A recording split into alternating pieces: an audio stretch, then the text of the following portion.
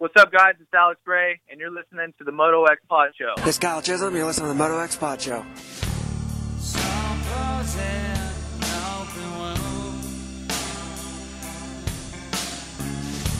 Stitch me out with a rusty spoon. Hear my cry down from rage.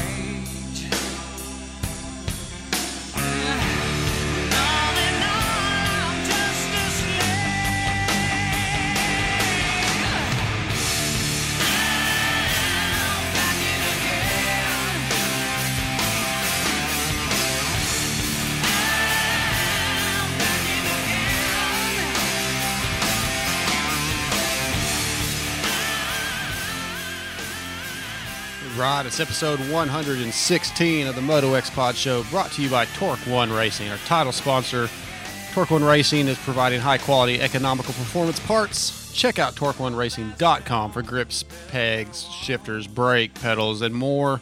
Johnny Torque One Racing has a passion for the racing industry. So follow them on Facebook, Instagram, and Twitter. And, of course, all our normal sponsors, Power Band Racing for WP Service Center, Fly Racing, Mad Jack Synthetics for your AMSOIL oil, All Sport Dynamics, wrist braces, MX Girl Designs, graphics, Shock Socks, Works Wheels and Mods, Extreme Colors for custom painted helmets, and Kyle Tucker with Keller Williams Key Partners. So yeah, it's episode 116. It's going to be a little bit of a shortened show tonight. We've got Austin Forkner on, Ryan Sipes, Clayton Miller with Freestone MX, and I'm going to call TJ here in a minute to hear how his weekend at Daytona went. That should be pretty cool. He raced today. Doc raced this weekend a little bit, so I want to find out how that went. Guys, don't forget, we've got the fly giveaway still going on. Got another week with that. If you listened to last week's show, there is a hidden word within that show. Once you know the hidden word, send us an email at through the contact form at motoxpodshow.com. Tell us what the secret word is, why you deserve the gear, and we'll be picking a winner next week. We've got a bunch of entries already, and we've got about a week left in our AMSOIL giveaway. Excuse me. You know, Dane Evans is offering up an AMSOIL sponsorship, which is a year's worth of AMSOIL at wholesale prices. You pay the wholesale prices, but you save hundreds of dollars on the product. Anything over $100 is free shipping. All the details are at motoxpodshow.com under the AMSOIL contest tab. So check that out. We've got a bunch of entries in that too, but if you don't enter, you definitely cannot win. So yeah, give me a second here. I'm going to take a quick break, get TJ on, and we'll talk about Daytona. Okay, so on the phone is DJ TJ, fresh off his battle with the Daytona Supercross track. What's up, TJ? Fifth place is what's up, and there was 10 people in my class, so I didn't get fifth place in last. Right. No, that's awesome, dude. I'm proud of you, man. When you told me that, I was proud, man. Dude, I was excited about it. The top four guys, I'll be honest, they were gone. Yeah. They were gone. There was a couple big jumps that I just wussed out on and just didn't hit. I think I may have been able to keep up with fourth place had I hit those jumps, but it doesn't matter. I had fun. Yeah. And that vintage race, I know I talked to Alex with the AMA and a couple people. The turnout was a lot lower than they were hoping, but I hope it grows, and it has me wanting to build a vintage bike. It was an amazing deal. Got to hang out with Jeff Stanton and watch him ride a couple different vintage bikes and sit around and talk with him. It was an awesome experience. Nice. Now, you rode your 125, and what class was that? So they have like some new classes that the vintage guys are starting to introduce, I guess, to get more people involved. Yeah. They're called Revolution. Okay. One of them is Revolution 1, and it goes up to, I believe, 1998.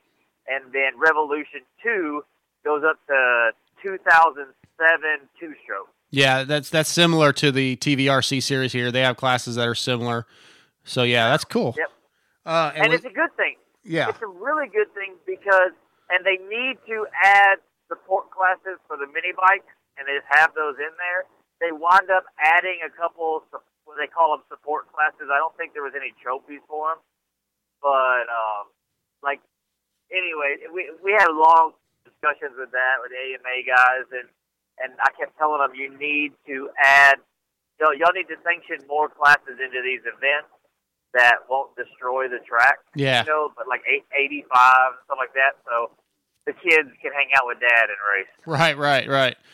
Well, overall though, you've been there all weekend. So how was the race live?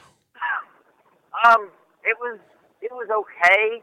It honestly, I watched the heat and the LCQ, and then I went back to the truck and watched it on TV because the experience there, if you've been there one time, is amazing because you get down there right there next to the track, and that's really cool. But you can't see anything, and you can't pay attention to what's going on because the track it's not like a regular stadium where it's all in front of you. Yeah, it's spread out. If you sit on this side of the track and you can't see the other. Sure. And so I'm, a bit ball humbug about going to Supercross anyways. Yeah, you're a weirdo. I'm a weirdo. I am. I love Supercross. I love Supercross. Well, actually, I hate it all right now because of fantasy, but that's a whole other story. Yeah. But it's a really cool event. It's a cool whole event. I mean, there are so many people there. I mean, they cut all the regular quad classes out, and they just had the pro four-wheelers there. Mm-hmm. And those guys are cool to watch. Now, the regular Blow Joe four-wheeler guys, kind of boring. They're, it's like watching clowns pow out of a clown car. But the pros were really fast. And, I mean, the whole event is awesome. Yeah. So it's funny you mentioned just briefly. We only I only have a few more minutes here, but the fantasy. I was talking to Austin, and I thought it was really funny in our group text. I've taken Austin first 4 rounds. I took Austin for first lap leaders. Yeah, and I got it every time. He's been perfect. This week I didn't take him. I just didn't think he'd do 5 in a row, and everybody else jumped on. I think you were one of those. Didn't you take him? I don't want to talk about it. Yeah, and then I told you ahead of time he's not going to do it this week. He's not going to do it. I think it was you and Dane Evans, if I'm not mistaken, or you and somebody. I was like, he's not going to do it this week. Yeah. And he didn't. And I was pretty happy with myself. Well, that's awesome. Well, I am excited. We're heading back to the house now. I got probably 12 or 13 hours left of driving. Yep. And then we'll be getting ready for the Spring-a-Ding and then JS7. Right. So, I got the reason I only have a couple minutes is the way nobody outside of us cares, but the way I recorded this, I just put a 10-minute gap in between the first interview and the last interview, so it's going to overlap here in a second. But we've got a couple minutes to tell us how did Doc's weekend go overall? For the people who don't care, I love to tell them that Doc did really good. A lot of people know he's moved to the B class. Mm-hmm. It did terrible during practice. We had to sit down as a family and had a talk and kind of work some things out. Made some talk with Kyle Regal. Really helped us out with some bike setup stuff. And got the bike dialed in. And he got, I don't remember what he got in each class, but they were all, the B classes with the top kids in them. And he went, 15th, 12th, and 13th or something like right there. So yeah, nothing wrong with that first year. No, it's really, really good. Yeah. It's not his bad starts. I hear something real quick. We went to the line for the heat races, and they randomly draw your number for the heat races. Mm-hmm. His gate pick was 26, 27, and 29. Not good. And the start, I don't know if you saw it on TV, was the same as what it was on TV. So yeah, long. You just couldn't, unless you were in the middle to the inside, you could not get a start. Unless you were Mike Alessi. So, yeah, true. And he wound up almost dead last every start. Oh, yeah. He tried one of the heats. He's like, screw this! I'm going all the way outside, and it could have worked except for it was dry out there. And he's like, this is a big leap year for him. Sure. He's doing good. His speed wasn't far off. It was just you got to be up front to start with those guys. And as soon as he's really excited after the weekend going into the Spring Nationals. Awesome. So, all right, TJ, I'm gonna let you go. Thanks for the wrap up on your weekend, and be safe coming back. We'll talk to you soon, bud. all right, brother. All right, see ya. DJ TJ and Doc, man, having a good weekend as a family out there doing the amateur sport racing. Yeah, and hopefully we'll see some of you guys at Freestone next weekend, or this next week. I think we will have a show Tuesday night, but then that JS7 starts next week. So, all right, we'll be back with the first guest in a minute.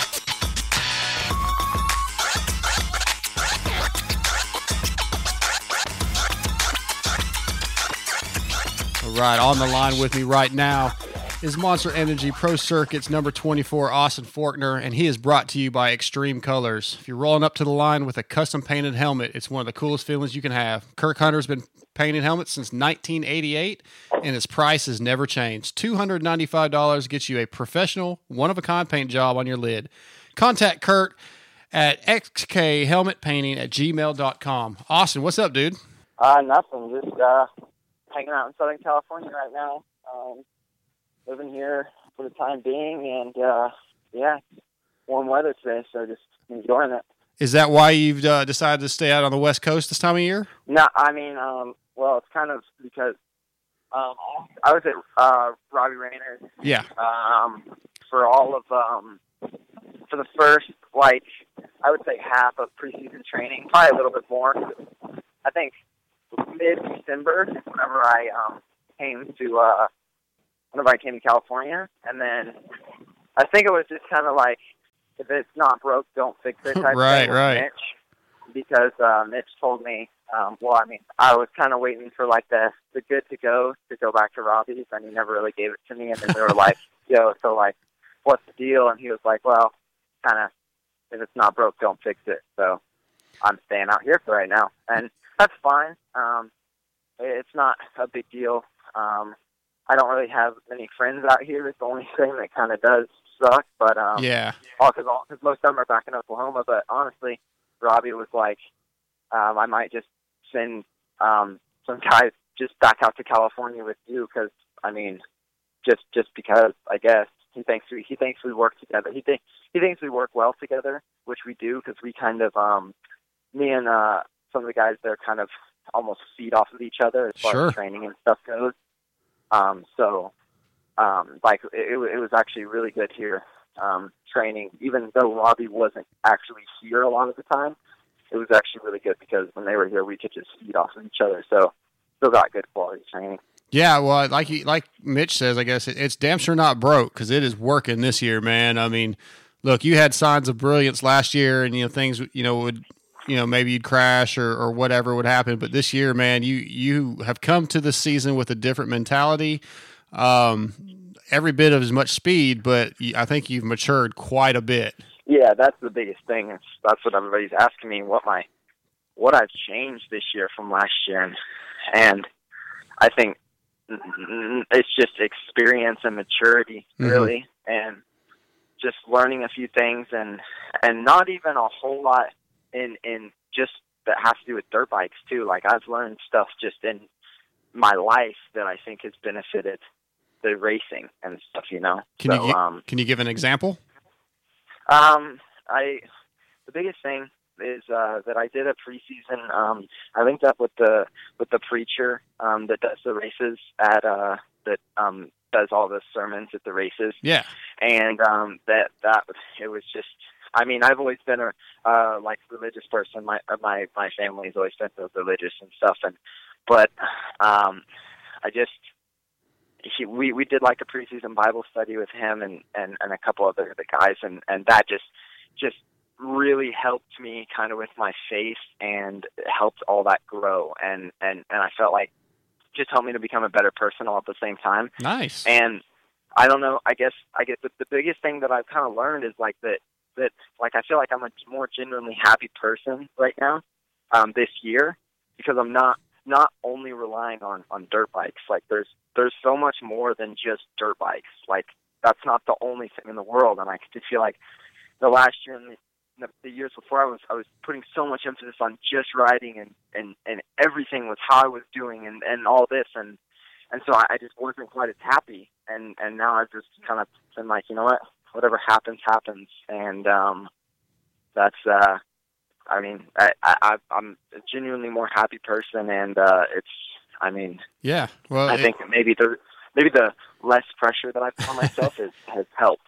So yeah, I could see that, man. You know, like last year, again, you could just see like there was those moments, man, where you would get really frustrated. You know, you'd make a mistake, or you know, you and Zach would kind of get into it, and it sort of from a fan standpoint, it sort of looked like at times it got into your head a little bit, and it would just sort of fall apart, you know. And were you able to step back at the end of the season and break these different scenarios down and say, okay, this is what I did wrong, or I, you know, if I'd handled this differently, it would have been different, and allowed that to work this year? Is that kind of what you're talking about?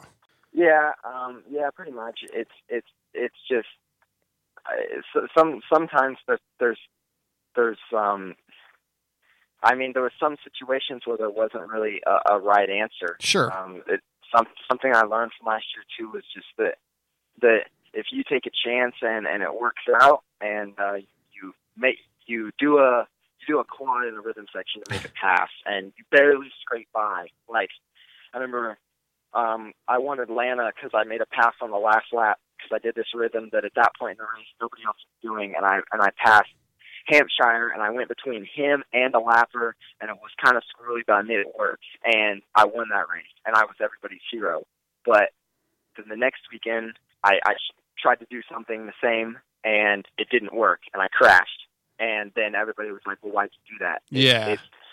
If you got to find the balance to go for that risky pass, and when it's okay when you just have to settle. And I mean, I don't know.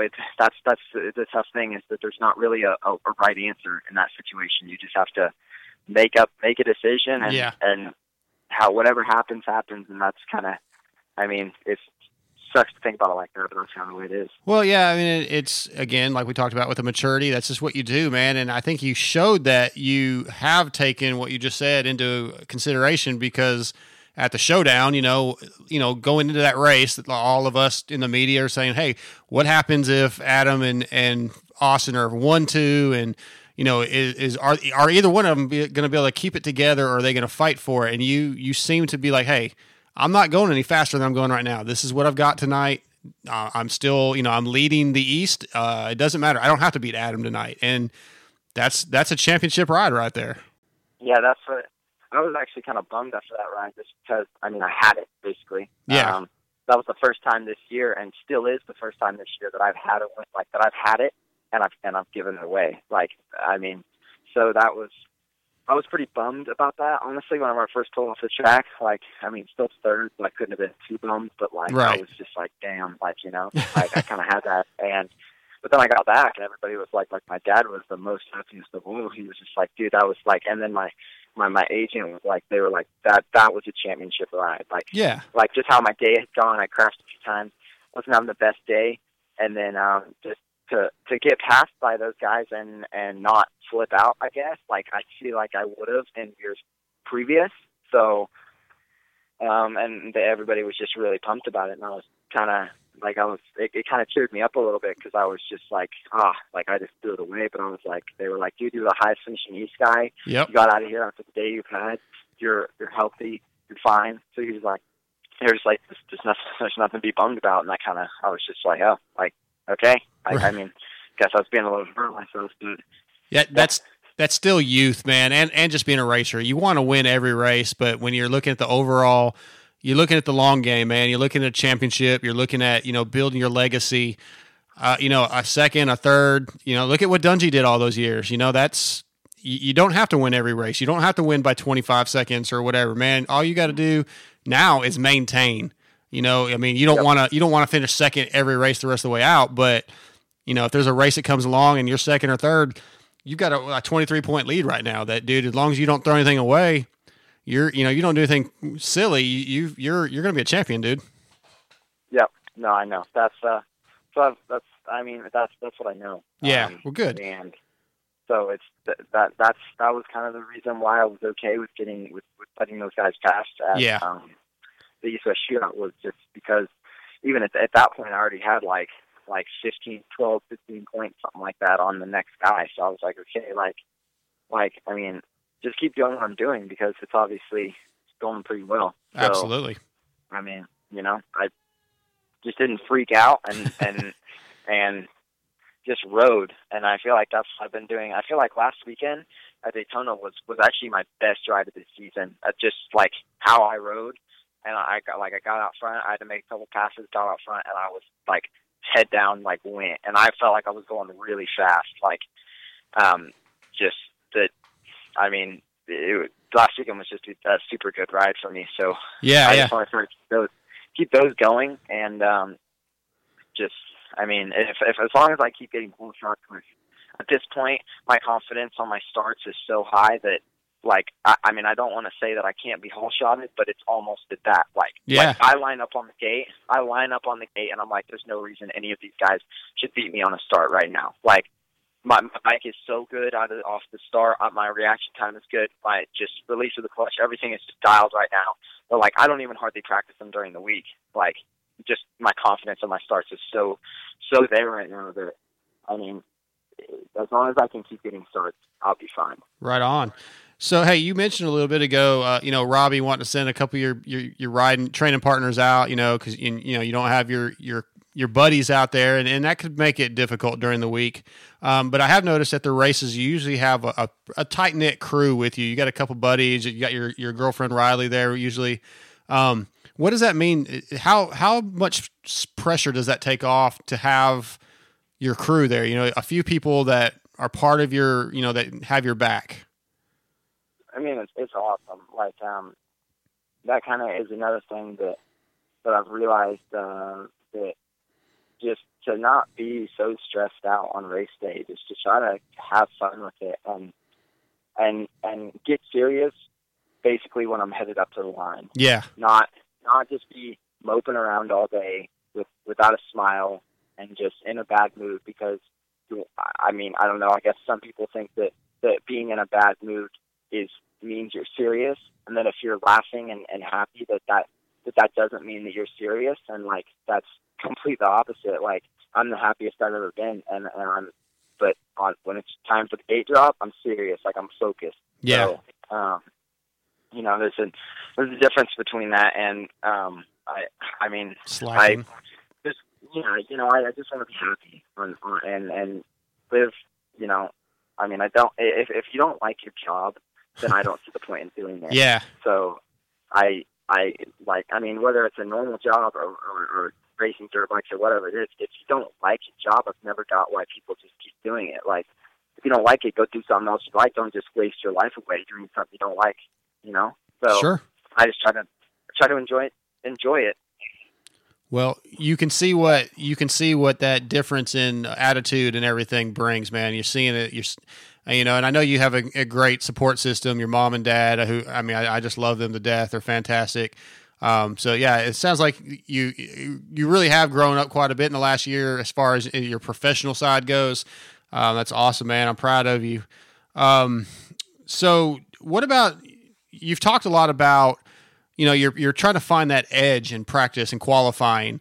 And then once you know where that edge is, you know where to step it back a little bit. How difficult is that? Because you've had some crashes in practice that are scary, man. I mean, and any one of those could put you out for the night. So how do you decide where that line is?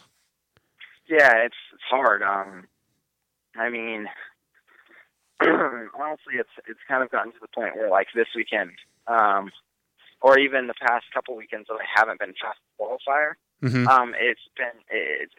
I've been trying so hard to be fast qualifier to just because I guess that makes me think that then I'm the fastest guy, right? I mean, which I guess that's true, but it's completely different. I haven't been the fastest guy the past couple weekends in qualifying, but then I went out and nobody's been able to keep up with me in the race. There's such a big difference between doing a fast lap in practice, yep. and then doing 20 in a race. Absolutely. So, and Austin, I lost you for a second. You're back. Yeah, but honestly, this weekend I was just yelling at myself. Basically, like, after the race, I was just like, okay, next weekend, like, don't do that. Like, don't be that guy, and know that I know that when it comes race time, I've got it. Like, yep. I know, like, I'm confident that I'm good. Like, I'm fast. I can do my pace. That I mean, it seems like right now it's hard for anybody to keep up with, and I can do it every lap. So, there's no reason to be taking risks like that in practice. I'm just like, it's stupid, that I'm doing that, and so I need to get that through my head to not do that, just to eliminate the risk. And so yeah, I'm gonna definitely be telling myself that in every race. But that's it's stupid. I don't want to keep doing it, but it's even this weekend in the second qualifying session, I was a second slower than the fastest guy, and I was like damn, like I was just like, man, like that sucks. Well, but like it doesn't matter after happening a couple weekends now, after not being the fastest guy a couple weekends now and still getting it done. Then it's just like that goes to show you that practice means absolutely nothing. There's a big difference from people that can throw down one fast lap and then they can do that lap consistently. Absolutely, man. I mean, look, qualifying's somewhat important. You'd like to get a decent spot on the gate for the heat race, but you don't want to qualify 10th. But yeah, first, second, man. In the end, you're right. It's a lot of those guys can go out and you look at the guys like Chad Reed who usually don't qualify well. But they're still, gamers when race time comes. Of course, especially Chad in his heyday. And you're learning that, and it's good that it's in your head and you know that, man. Just go out, figure out the track, get your bike where you want it, and you're going to be good to go. I'm going to ask a couple more questions, and I'll let you get out of here. So most of you riders do not care about fantasy at all. I know it's annoyance probably when us fans come to you, but I'm going to tell you thank you, because you've gotten me a whole lot of points this year, so you're killing it. So yeah, in the Pulp Fantasy, you can pick who you think's going to lead the first lap, and I picked you the first 4 races. That's 15 extra points for me each week. So yeah, I just want to tell you thank you for that. But hey, Raynard, man, he's a legend, dude. He's brilliant with training. Give me one thing that he has taught you, in say since last season and this off season, that really has stuck with you and made a big difference.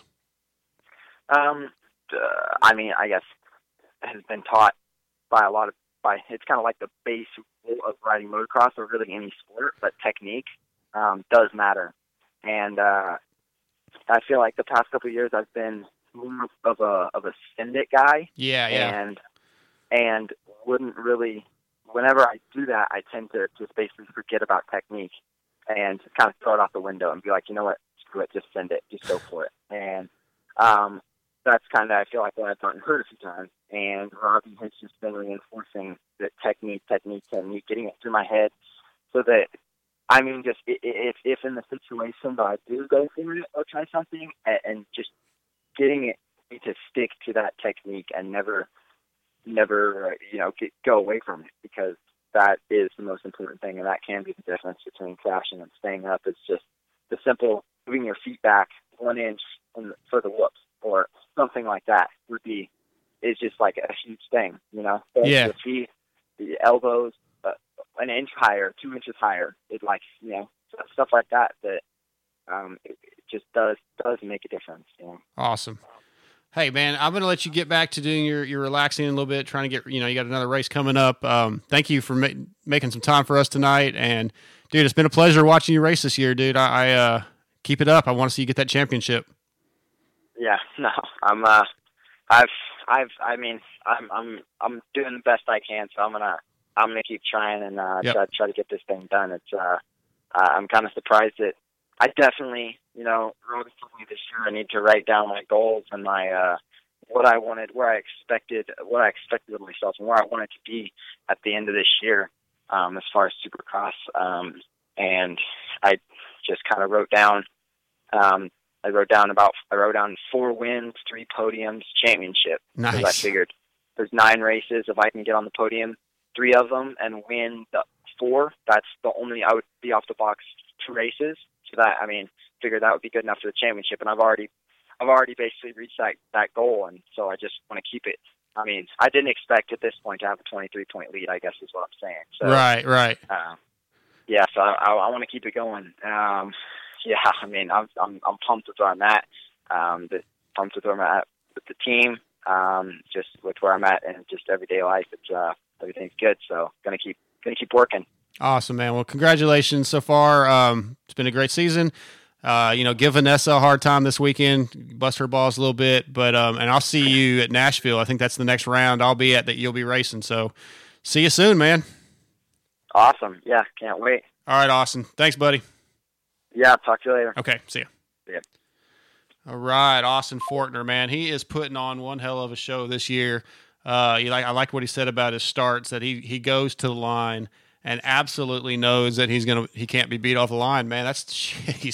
How do you compete with that? If the other guys don't have that feeling, he's already a step ahead. Hey, man. So last week 2 weeks ago, we introduced one of our newest sponsor, Kyle Tucker with Killian Williams Key Partners. He is a realtor. So he sent me something today that he wants to offer our listeners. If you are looking for some real estate, anyway, here's what he says here. So our new sponsor, Kyle Tucker with Keller Williams Key Partners, he has a special offer to our listeners this week. If you've ever been looking online through real estate, searching sites, and you find a home, you're interested in it, and you find out it's been sold, it's no longer available, it's got to be really frustrating. I've never looked for a new home. I just rent because I'm cheap. I'm broke. But hey, Kyle, he wants to send you a personalized app giving you access to every active listing through the MLS. That means you'll be able to see up-to-date data provided directly from the real estate agents. Doesn't matter where you are. The app comes with a schedule of every open house in your local area. So it's not, it's not just set to a specific area. Wherever you live, this thing will take care of your needs, get you in touch with the people he'll get you set up with this app. All you have to do is give him a call at 913-744-4790 or send him an email to KyleTucker@kw.com and he'll get you set up. I know I hear all kinds of horror stories about trying to buy a house, sell a house. And Kyle wants to help out with that. He is a moto guy. He's supporting the show. Please support him. Send him an email. Get in touch with him. Tell him that you appreciate him being a part of this. And anyway, man, we support or appreciate all our sponsors. Going to take another quick break, and we'll be back in a little bit. Hey, this is Heather Kiefer, and you're listening to the Moto X Pod Show. Since 1998, Fly Racing has been focused on developing the best gear possible. With research and development, they have become a leader in safety and comfort. Fly Racing is worn by many of the top athletes in motocross and supercross, including Weston Pike, Blake Baggett, Zach Osborne, Andrew Short, Damon Bradshaw, and Adam and Tyler Entenap. 72 Trey, I wear Fly, you should wear Fly too. The 2019 Fly Racing line includes the popular Light Hydrogen, the new Evolution DST line, the all-new Women's Light line, a redesigned F2 helmet, the FR5 boot, and Zone Pro goggles. Fly Racing also has hard parts for mountain bike products and snow gear. Go to flyracing.com or check out your local dealer for more info. Hey Kylie, does your husband have to deal with leaking shafts? No way, Kathy. He uses Shock Socks, the original and #1 10-second removable fork seal protector. Looks like the best way to keep grit and grime out of your fork seals. So, if you don't want the headache and expense of constantly replacing fork seals, get Shock Socks.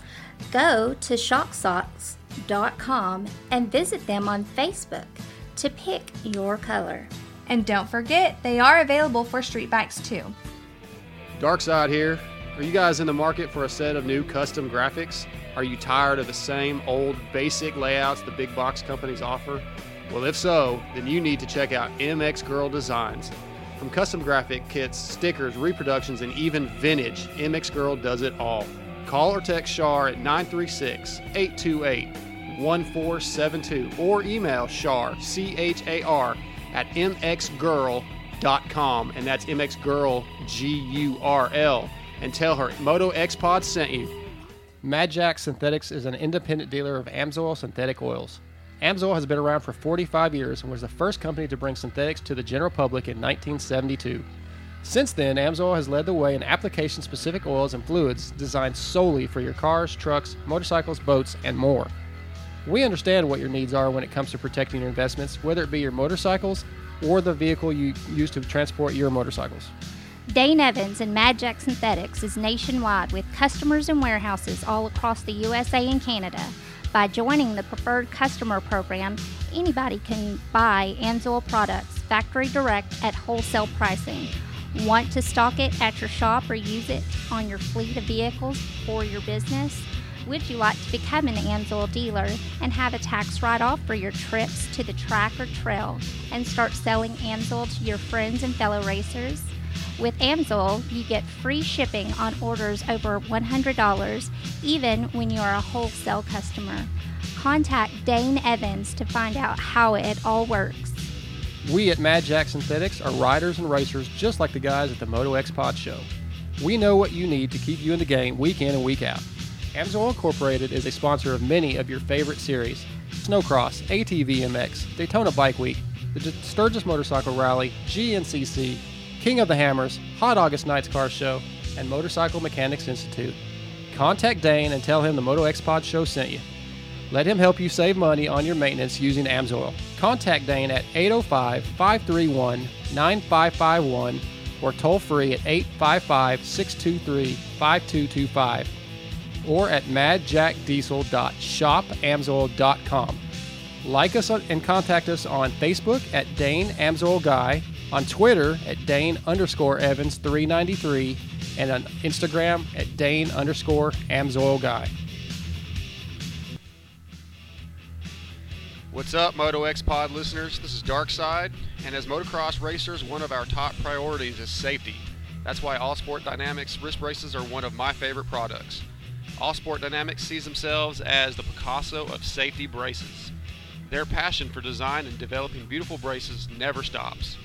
They've had the privilege to work with some of the largest names in the sports industry and have established a reputation for always bringing innovation to the table with every brace. For the pro chasing the championship or the 6-year-old whose mom wants to avoid a broken bone, please try All Sport Dynamic wrist braces. Go to motocrosswristbrace.com or check out Instagram at wristbraceguy or call 936-569-1003 and ask for Jeff Brewer or Gary White. And keep in mind, these are the wrist braces that Justin Bogle, Joey Savacci, Weston Pike, Adam Cianciarulo, Matt Gerke, and Brock Tickle wear in their pro careers. Check them out, All Sports Dynamic Braces. All right, on the line with me tonight is Mr. Clayton Miller of Freestone MX, and he is brought to you by Shock Socks, the original and #1 10-second removable fork seal protector. Clayton, what's up, dude? Oh, nothing, man. Just getting ready for the big spring championship coming up. Yeah, man, that has become a big event for you guys. But before we get into that, let's just talk a little bit about the history of Freestone. Your dad, Tony Miller, you know, he started this. When did he buy the property, and when did it turn into a racetrack for the open public? So the Miller Ranch has been in the family since 1853. He bought it from his grandfather back in the 80s, and we always went up there and hung out, camped out, rode four-wheelers and stuff. And in 1996, I got my first dirt bike, and we started riding around, doing a little bit of motocross stuff. And then in 2000, we built the amateur track, which is also the night track. Okay. So it was really only 7 years until he got the first national. Yes. It was kind of funny. I was an amateur kid growing up. I was a little bit behind the 8 ball with how old I was compared to everybody I was racing against. So I was always kind of playing catch up. And once I finally got doing the privateer stuff, chasing the dream, we were out at the Outdoor Nationals, and I remember him saying that he had been approached by the AMA about bringing a pro national to Texas. Yeah. And I'm thinking to myself, I'm going, wait a second, dude, our night track is nowhere near a national caliber track. Like, this is a joke. Like, this is not going to be good at all. And so they continued on with meetings and stuff like that. Once they came and actually looked at the facility, they saw the practice track, and they were like, holy cow, this is where we need to do it, not the night track.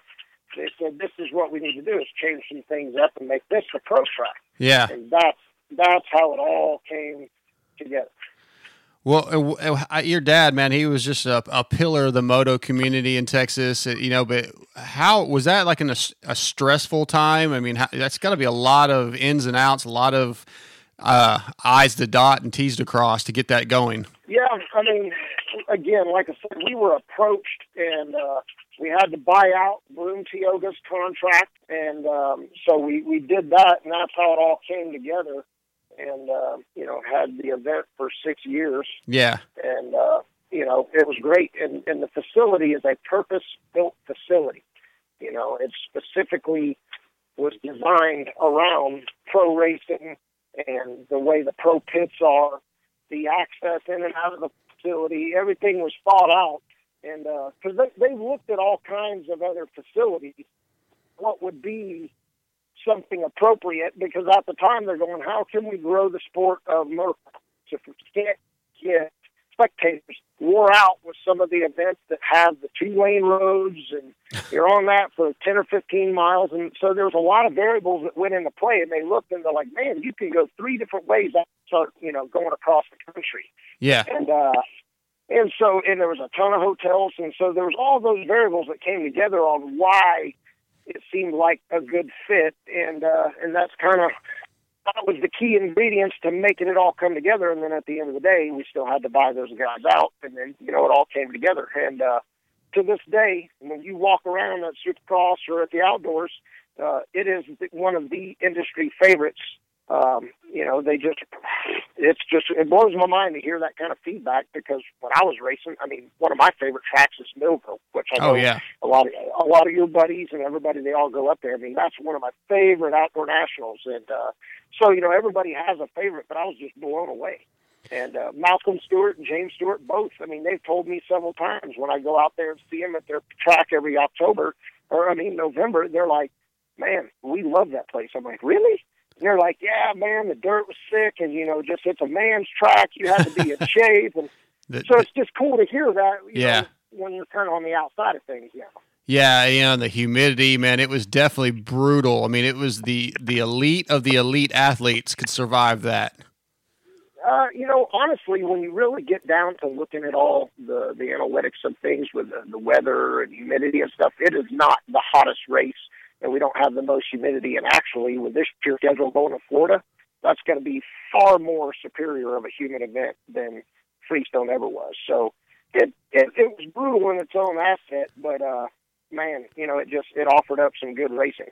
It did, and I was that was honestly the 07 National was my first National ever to go to. So yeah, it's got a special place in my heart. That's awesome. Yeah. So, and then you did some racing, including the 07 National and some others after that. You made a few Nationals. What was that like for you? I mean, true privateer. Your dad helping you out. A few other sponsors, traveling the country, trying to make do what you love to do. No, man. The time that I was doing that was probably at an all-time high. Yep. There would be, during the Supercross seasons, we would have over 100 entries trying to, qualify. We'd have qualifiers to get to the qualifiers. Yep, I remember. And I remember going outdoors, I would look at the field of riders, and I'd say, man, if I can get top 25, I'm beating guys that are getting flown in that are on satellite teams. And that's kind of where I would always hover around, was 23rds were my best finishes. And actually I did back-to-back 23rd place at Millville. And I was like, man, this is awesome. You know, and at that time, I felt like that was an accomplishment, but still, all my peers that got in there and got some points and stuff, man, they really got it. That was what I always wanted. I just never had it to get that next little notch to get those few positions. So yeah, but you did a lot more than a lot of us did, though. So yeah, you got to live it a little bit, and that's now you're running the Freestone MX. So anybody interested? It's freestonemx.com, and you've got the James Stewart Freestone Spring Championship coming up March 18th through 23rd. What year is this for that event? This is the 9th year. 9th year, okay. And in the beginning, how did James and the family decide they want to get involved with this? How does that work? Well, some of his sponsors that were partners of ours and still are today, they had said, hey, James is wanting to to do something more for the sport and be a part of something on the amateur level. And so it was James's idea, and he proposed to us. Oh, and cool. So we said, heck yeah, man, come on board. Let's do this. And so this has turned into a pretty good long-term relationship. And, I tell you what, that family is very passionate about racing. And for everybody that gets to go there and participate with the championship ride day, they get to see that. I mean, their whole family is out there. They're flagging. They're part of it. James comes out. He visits with everybody. He's got his kids. Malcolm's a big part of it. He's out there. They'll ride around with the riders, and man, they're heavily involved, and they're deeply passionate about all these riders coming to their facility and get to experience their stomping grounds of where they train. Yeah, definitely. My producer, TJ Smith, and his son, Doc, they've been out there the last 2 years. They're at Daytona right now, but they've been to the Stewart facility the last couple of years, and it seems like it's a lot of fun, and it's really cool. I mean, like, how many other events can you go to? And, when you do well, you win, you get besides a trophy, you get a chance to go to, one of the elite riders in the world's facility and kind of hang out and check out their facility. It's pretty amazing. Oh, yeah. Very fortunate to get that kind of an opportunity. Yeah, definitely.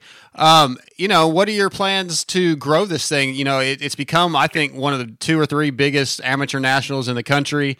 Loretta's obviously is the top one that everybody wants to go to, but your facility is equally, if probably actually more impressive track-wise, facility-wise. It just doesn't have the history. The riders show up. You guys are going to have Ryder DeFrancisco and Jet Reynolds, Jordan Jarvis, and all the elite riders will be there. All the top amateurs in the country will be there. But how do you grow this thing? How do you make it bigger so that our sport can grow?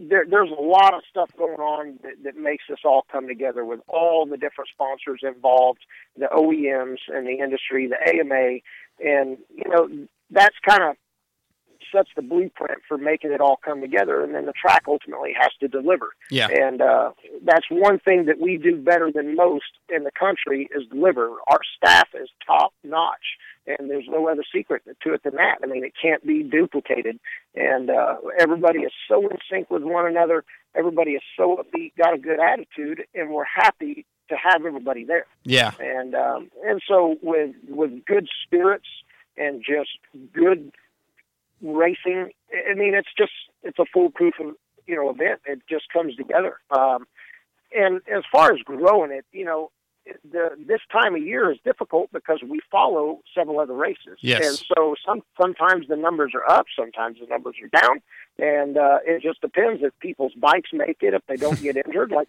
already I've been getting emails of people saying, hey, we got hurt, we're not going to make it. And I say, hey, no problem, we understand. Yeah. And every year we refund 100+ entries. And it's just kind of the nature of the game there. But, I think everybody's kind of growing together right now. Things kind of changed back in 2008 when the economy took a hit. The sport really changed, and its attendance across the board everywhere. And but those numbers are starting to rise, and you really see some of the youth classes really having some big numbers with the qualifiers and the 65s, the 50s. I mean, the numbers are huge right now, and that's right there is a positive sign because that's the new riders coming into the sport. Mm-hmm. And so, every 10 years or so, you see a turnover of riders, it seems like, and it's just kind of a vicious cycle. But, I mean, like I said, collectively, the whole sport is growing back their numbers right now. And I think just with support improving, that helps with the numbers because the cost of bikes these days is not like the 2-strokes. The 4-strokes are a little bit more pricey. So oh, yeah, definitely. People tend to attend races that have good contingency, and the OEMs support us heavily, and we're very thankful of that. And the riders are the ones that kind of dictate that support. Any rider that attends any race is what drives that support from the OEMs. And so, on a local level, a regional level, we got to have our racers showing up and riding races. Yes. Yeah, and as a vet racer myself, I see some events, like you say, they're down. Some events are up. There's still a passion for it, but yeah, it's become very expensive and it's not easy to do. But it seems like you guys have a really good turnout. You have a lot of loyal riders that come up. You have a lot of great events, including the main event series, Full Moon Series, Texas Winter Series. I believe you're part of the Moto Masters again this year. Your track's pretty much in your night racing. I mean, you guys are going almost year round. Yeah, we only have about 7 or 8 events. We only race the national track 3 to 4 times a year. Right. If we have a Loretta qualifier, that's usually that 4th time. Otherwise, it's just 2 Texas Winter Series events and the Spring Championship, and then we do the night racing on the night track. Yeah, which that track's a blast. I honestly haven't been down there in a couple of years for that, but man, that's the first time I ever saw your place. Was the national track wasn't even done yet, and I just came out and found the track, and I think you and some of your buddies were out practicing. It was in the middle of the day one day, and that thing had just looked awesome, and I couldn't wait to go ride it. Yeah, the night track actually has some really good dirt over there. Yeah, and man, it's very fun. It's a really good racetrack for head-to-head racing. You've always got a couple of lines in the corners all the way down to the finish line, so it's pretty fun. And definitely, and it's with the family business being an electrical business, it's the best lit night track in the United States, if not probably the world, just because electrical contractors. Yeah. Yeah. He saved on a little bit of labor there, huh? Oh man, that guy! It's so funny because whenever he built it and had the lights and he had a candle power meter, he'd walk around and check things, see where his numbers were at. And then when we would be racing different stadiums across the United States, racing Supercross, he'd walk down on the stadium floor and he'd pull it out of his pocket and check. He goes, "Dude, we're brighter than some of these Supercross venues." And I would just laugh. I'm like, "Oh God." That sounds about right. That's awesome. Hey, so I had Skippy, Ryan McPherson, call me today, and he's got a couple questions he wanted me to ask you. All right. Again, your dad being such a big part of the community in Texas, and obviously supporting you, your life, taking you to races. Skippy wanted to know what was one major thing you learned from your dad. Work ethic, hands down. Work ethic, and nothing is given to you. You got to bust your butt and work hard for it, and every day I think about that. That's the number one thing that I lean on is the discipline and the work ethic that he's taught me growing up. Yeah, I could see that. I didn't know him very well, but I spent a little bit of time with him, especially at the 07, the first national, and yeah, I could definitely see that. That's an awesome thing because we see a lot of our youth today that it doesn't seem like they have that. And I know you have a teenage son who's in a band and getting ready to go to California and do some recording, and you have a daughter, I believe. And I'm sure that you're passing that on to them because a musician's got the same thing as a racer, man. It's total commitment. You got to practice. You got to work hard. It's not just if you want to be successful. It's not just hanging out and having fun. It's work. Yeah, I mean, you gotta sacrifice a lot of things no matter what you're doing. If you're chasing the dream of being a professional athlete or a musician, or you're trying to be a doctor, it doesn't matter what you're doing. You got to give up things, put in the work. You're going to study. Just like if you go to college, you get a degree. Well, you're going to have to put in some serious training to become a professional athlete, no matter what kind of athlete you want to be. And so that all takes discipline. No different than the guy that owns his own business. Not every day is awesome. You ain't going to get up right. and feel like going to work today. It's the same thing. And the riders have to look at it the same way. Some days you get up and you're like, man, I just kind of feel like I need to take it easy today. But you got to look back and say, you know what? If I slack off today, my competition's going to be that much further ahead of me.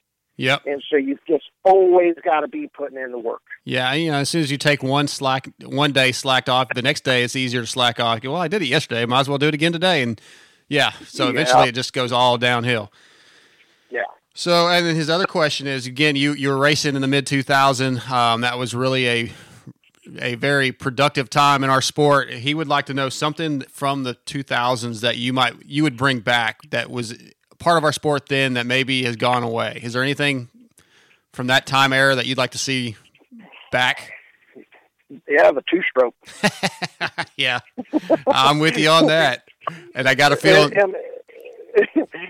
I hear that there's some manufacturers that have already done some blueprints on their current production four-stroke frame to where they can literally change motor brackets and drop in their two-stroke motors. I have heard a little bit of rumors about that too. I think the two-stroke, at least, they might not ever be back on the professional level. I don't know, but as far as just the Joe Blow, you and I, whatever, hanging out, man, that seems to be the way people are going.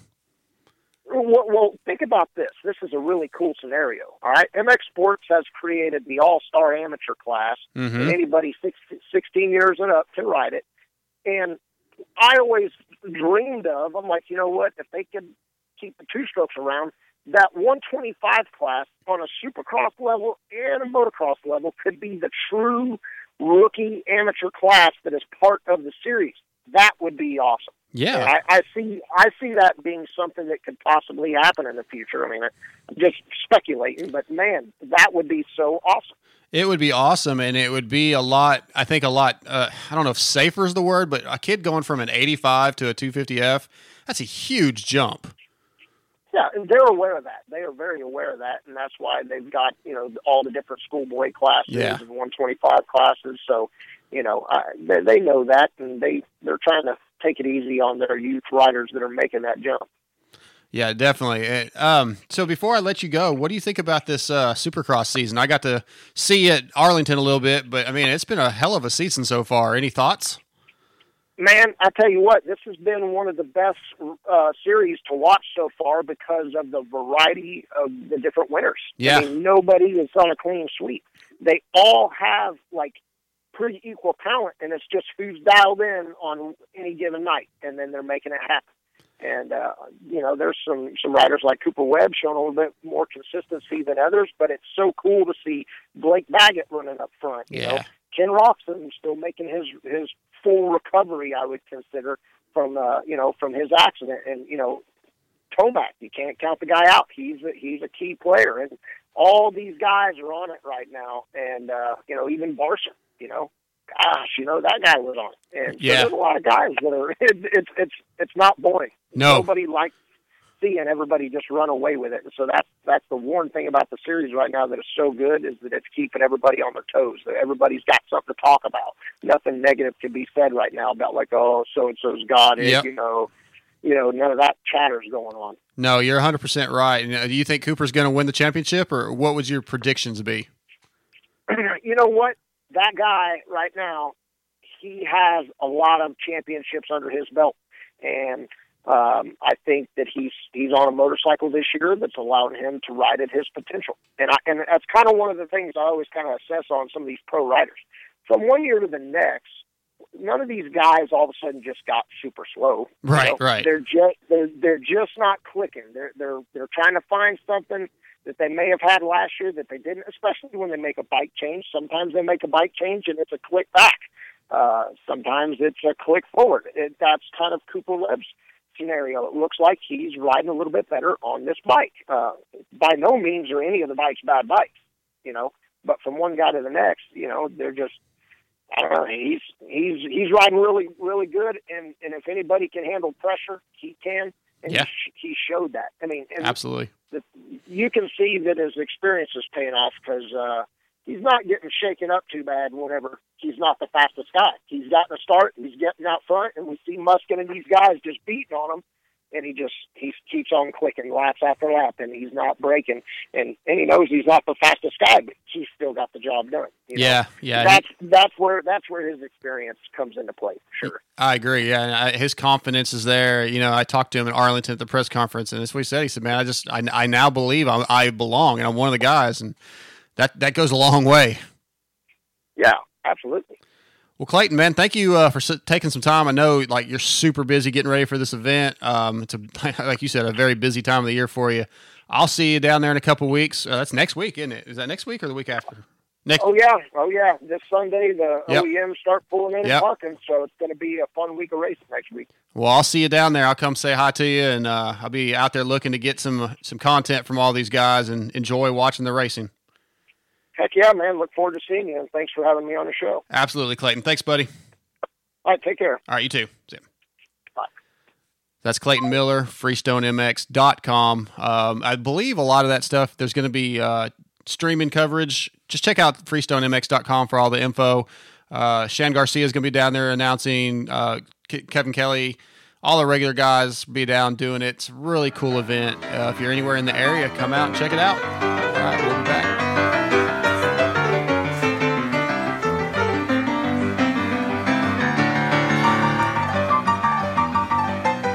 Right up next is one of our favorite guests, and he is brought to you by Fly Racing. Since 1998, Fly Racing has been focused on developing the best gear possible. They just released at Daytona their 2019.5 kinetic mesh that you saw all the Fly riders wearing. It is available at flyracing.com. We are also giving a set of that away. If you listened to last week's episode and you can find the hidden word, you know the deal. There's a contest for that. But on the phone with me, Mr. Ryan Sipes. What's up, dude? Oh, hanging out, man. Getting ready for another race. How are you? Well, I'm exhausted from hearing about all your racing. Yeah, it's been busy. Dude, I mean, look, we talked about this last year, how busy you were, and it seems like you just decided you were going to try to outdo yourself. Oh, but yeah, that was Red Bull's idea. But no, it's actually the most busy part of my year is right now. Right. After this, it should chill out a little bit, just because I'll have more time and days and weeks in between my races. When you're building all your bikes, I build on my own bikes, so to build 3, and race them all in 6 days, that was a lot of work, and I was super busy. But after this, it'll be more like build one bike, every 2 weeks or something like that. Yeah, so that's a little bit more manageable. Well, look, man, we came off Daytona Supercross Saturday night. Your first Supercross in what was it? 7 years? 6 years. Last Supercross I did was in 2013. Yep, Vegas. That's right. So, man, you got 14th place. I'm sure you would have liked to have done a little better, but I mean, honestly, what were your expectations and what did you take from it? How was the Saturday race? Man, I had a lot of fun. I was pretty excited. I did press day, and I begged and pleaded to get into that just because I knew I would want the extra track time. I haven't been going for so long, and so on press day, I was, we get to ride 10 minutes, and I was just pretty stoked because after we got done riding, I didn't feel like I was, an outsider, or I didn't belong out there. I felt like I was supposed to be out there, and I felt good, and I was riding good. And that carried into Saturday. Practice was good. I was like 7th after the first practice and 9th after the, overall for the day. And so that felt pretty cool to be able to qualify that good. And then the heat race, man, the bike was really good. The Twisted Development did the engine, and it was fast out of the gate. I was from middle start position. I was like 3rd off the start into the 2nd corner. And I'm like, this was going to be good. I'd be able to see the pace of these guys and, and maybe keep up with them. And then Chase Sexton goes down right in front of me in the 2nd corner, and I got stuck behind him. I had to end up going over his bike, but by that time I was back in 15th or, maybe further back. And, I kind of went berserk, just block passing people everywhere, but I ended up getting up to 7th. Which, in 6 laps or whatever, I felt like was pretty good. And I was kind of proud of that ride. And then the main, I kind of rode. The track was tougher and more rutted and everything, and I was just kind of fighting it. And I wanted to, I felt like I could probably be 3 or 4 positions higher. My goal was top 10. Okay. So I fell a little bit short, but I don't know. I mean, those guys are no joke out there. Even those guys in 11th, 12th, and 13th, they're riding good too. So I would have had to beat them straight up, and I wasn't able to do it. Well, I know I just talked to Austin Faulkner, and I know as riders, you guys don't care about this, but fantasy is a big deal to us fans. And a lot of us had you. I picked you, so I was even more paying attention to how you're doing, man. I was loving it when you were coming up, making passes, because I was on the edge of my seat anyway, just watching that thing. And man, that did you ever do that quad, that big table over table thing?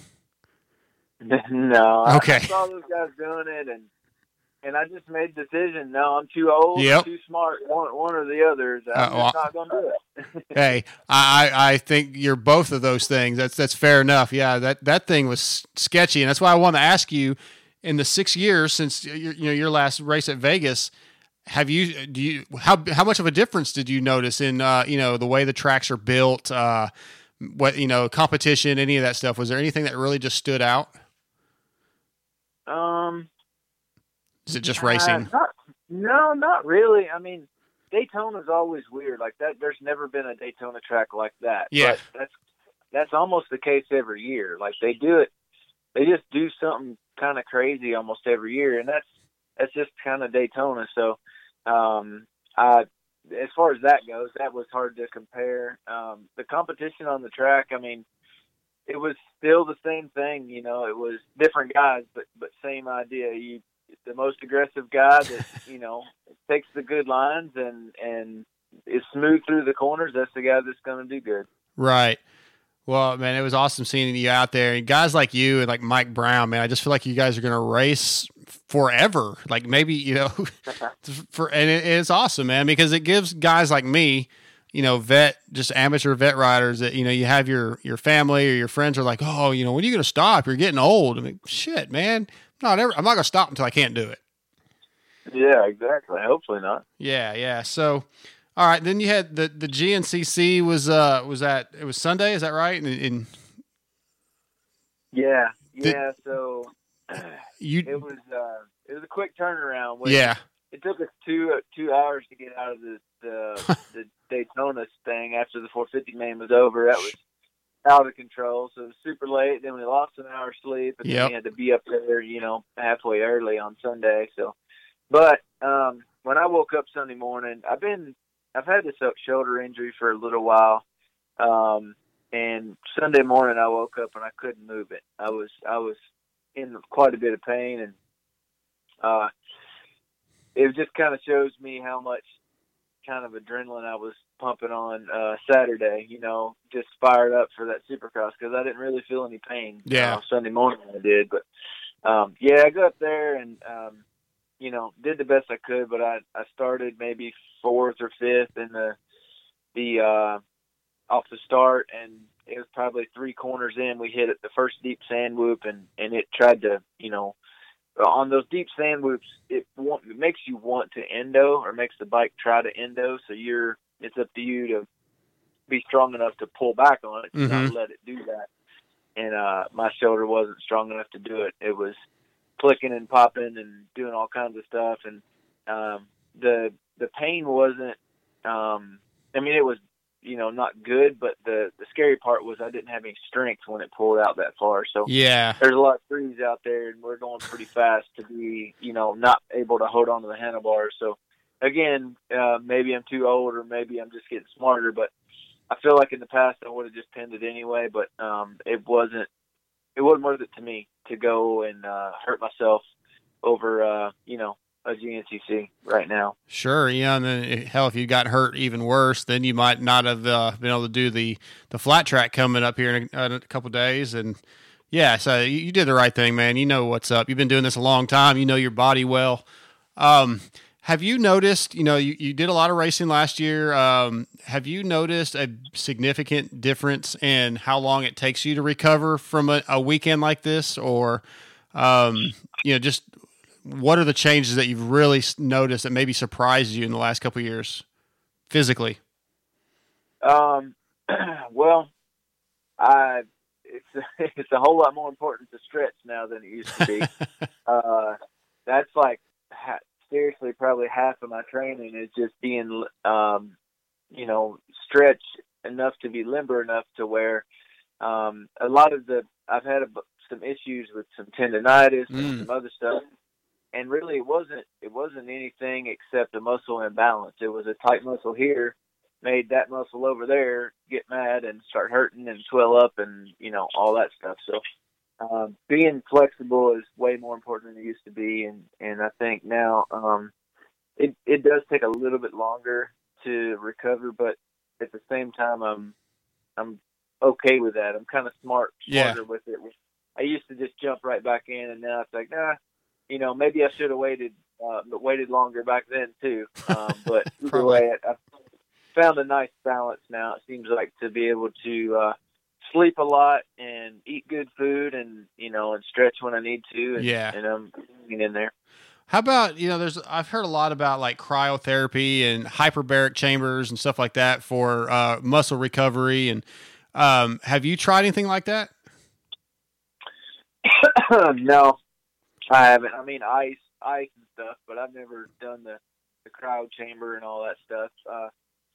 I guess maybe it would help. I just haven't done it. Yeah, me either. I hear about it, and I've got buddies that go do it and say it's awesome. But I wondered, you know, at the professional level, like if you've done any research on that or even tried it. But just curious.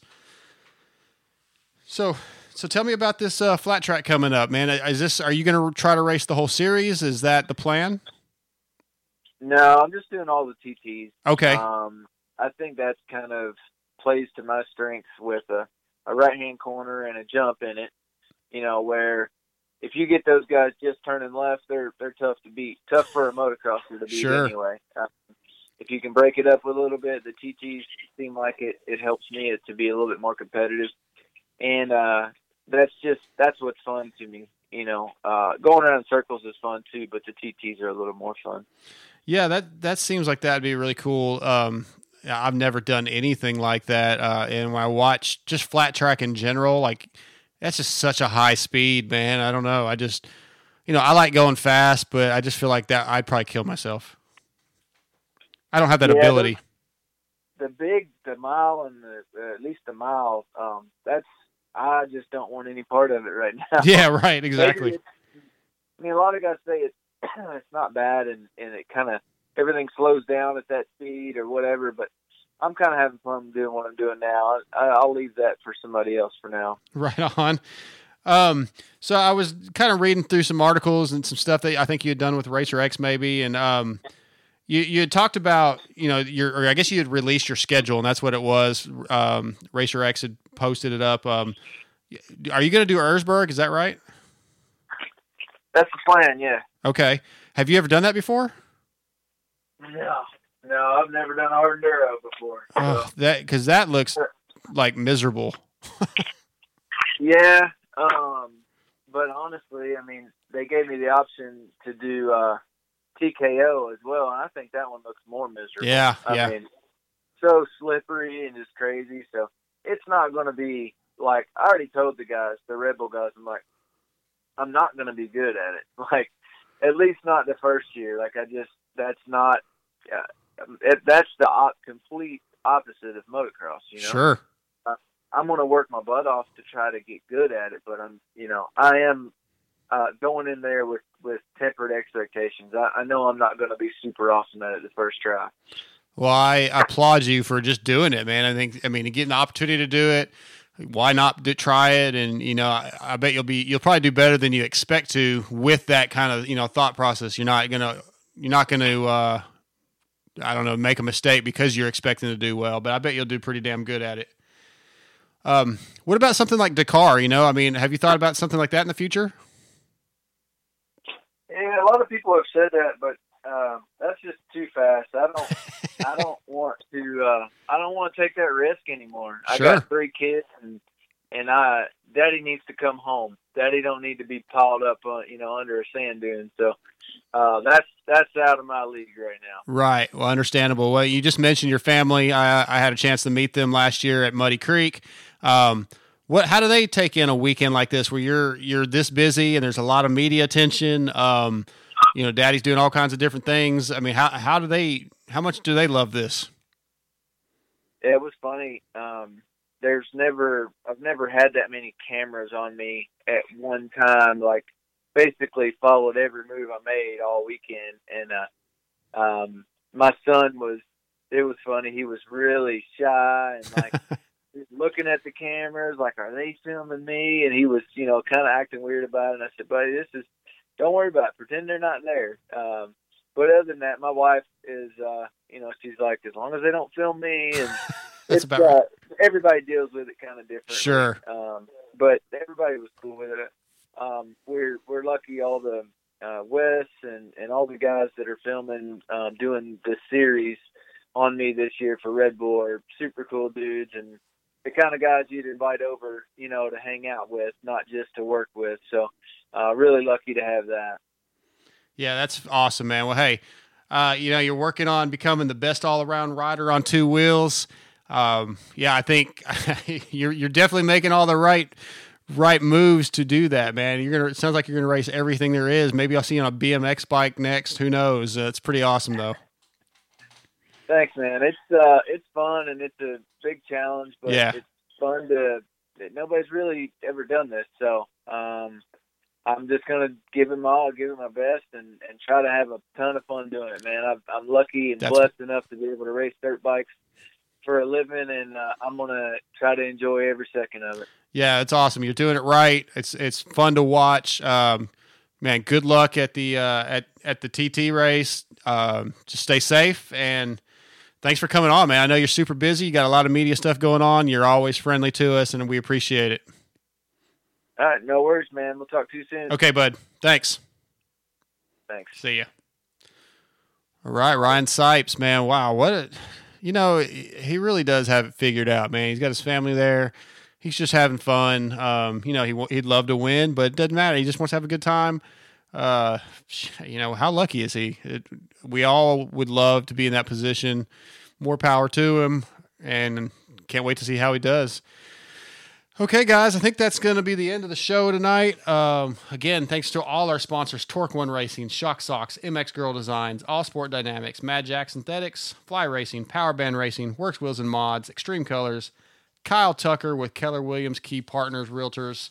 Go to our website, motoxpodshow.com. All our sponsors are there.